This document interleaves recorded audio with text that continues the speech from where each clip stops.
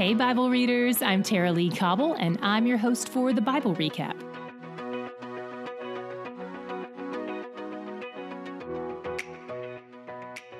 We're in a section right now that probably won't be your favorite, but persevere. This is setting us up to understand a lot about God and His story. When we have passages like this, as we will from time to time, don't try to remember all these details. There isn't a quiz. Just try to come away from this with an overall idea of the function and purpose and meaning of it all.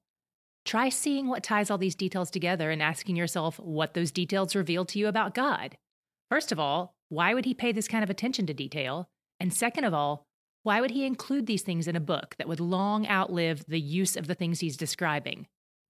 Whatever these difficult passages show us about Him is still in effect, even if the offerings and sacrifices and garments aren't. By the way, if the idea of animal sacrifice bothers you, here's something that may be helpful to remember. God isn't the one causing it. Man's sin is.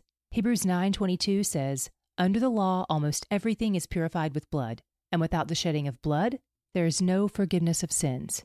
This is His provision. We should never be angrier at God's provision for our sin than at our sin itself. Before we unpack today's reading, let's back up a little bit. Do you remember the 12 sons of Jacob? Not all of them. I'm not asking you to list them, but I'm just asking if you remember that there were 12 of them, the 12 tribes of Israel.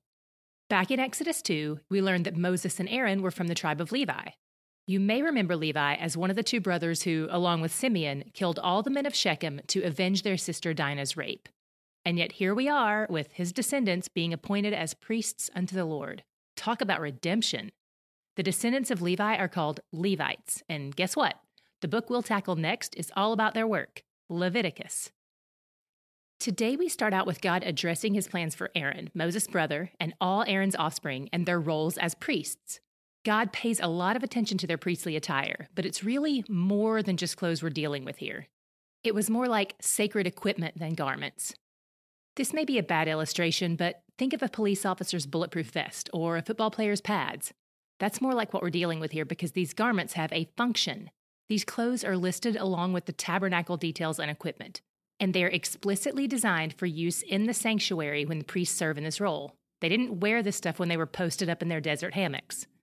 If you want to see an image of what these may have looked like, do a quick web search and you'll get a pretty good idea. In addition to function, these garments were also intended for glory and for beauty.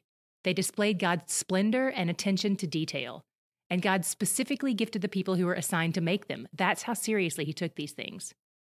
First, we read about the high priest's garments. Then we read about the garments for the other priests. But there are three things I want to highlight about the high priest's garments. First, the clothing is supposed to indicate the high priest's role as a mediator between God and man. His attire is supposed to symbolically represent the people before God, hence the names of the tribes on the shoulder pieces and the 12 stones on the ephod, and to symbolically represent God to the people. The priest is a foreshadowing of Christ, connecting God and man. The second thing I want to highlight is the Urim and Thummim. We don't really know what these were, but here's my best guess based on all my research. We know they were a part of the ephod, and they seem to be tools used for discerning God's will.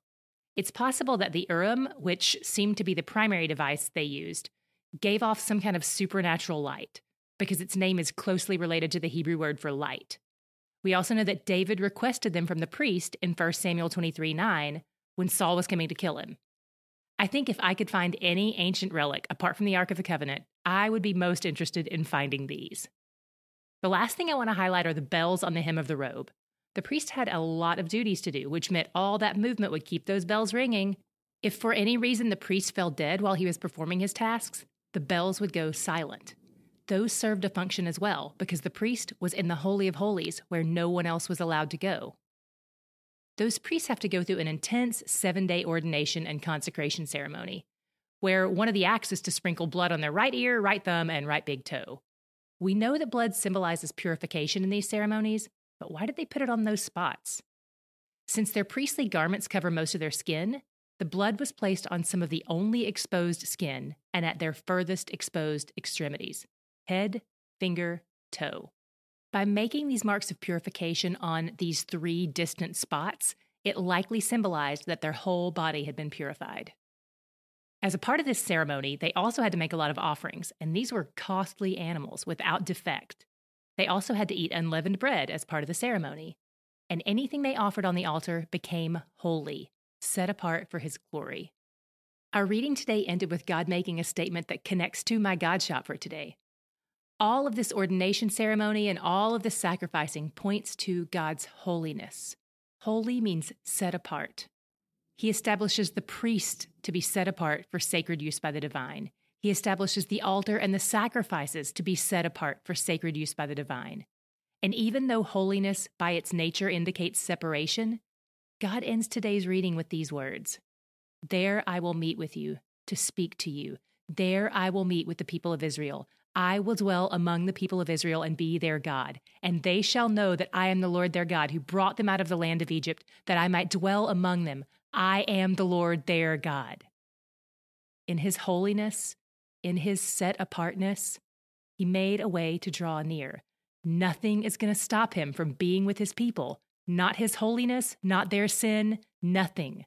To be loved and pursued by Him reminds me all the time that He's where the joy is. Do you have a friend or family member who is deaf? We're excited to share that the Bible Recap is now available in American Sign Language, and we would love for your deaf friends or family members to join us. We publish each day's recap video to our ASL Facebook group.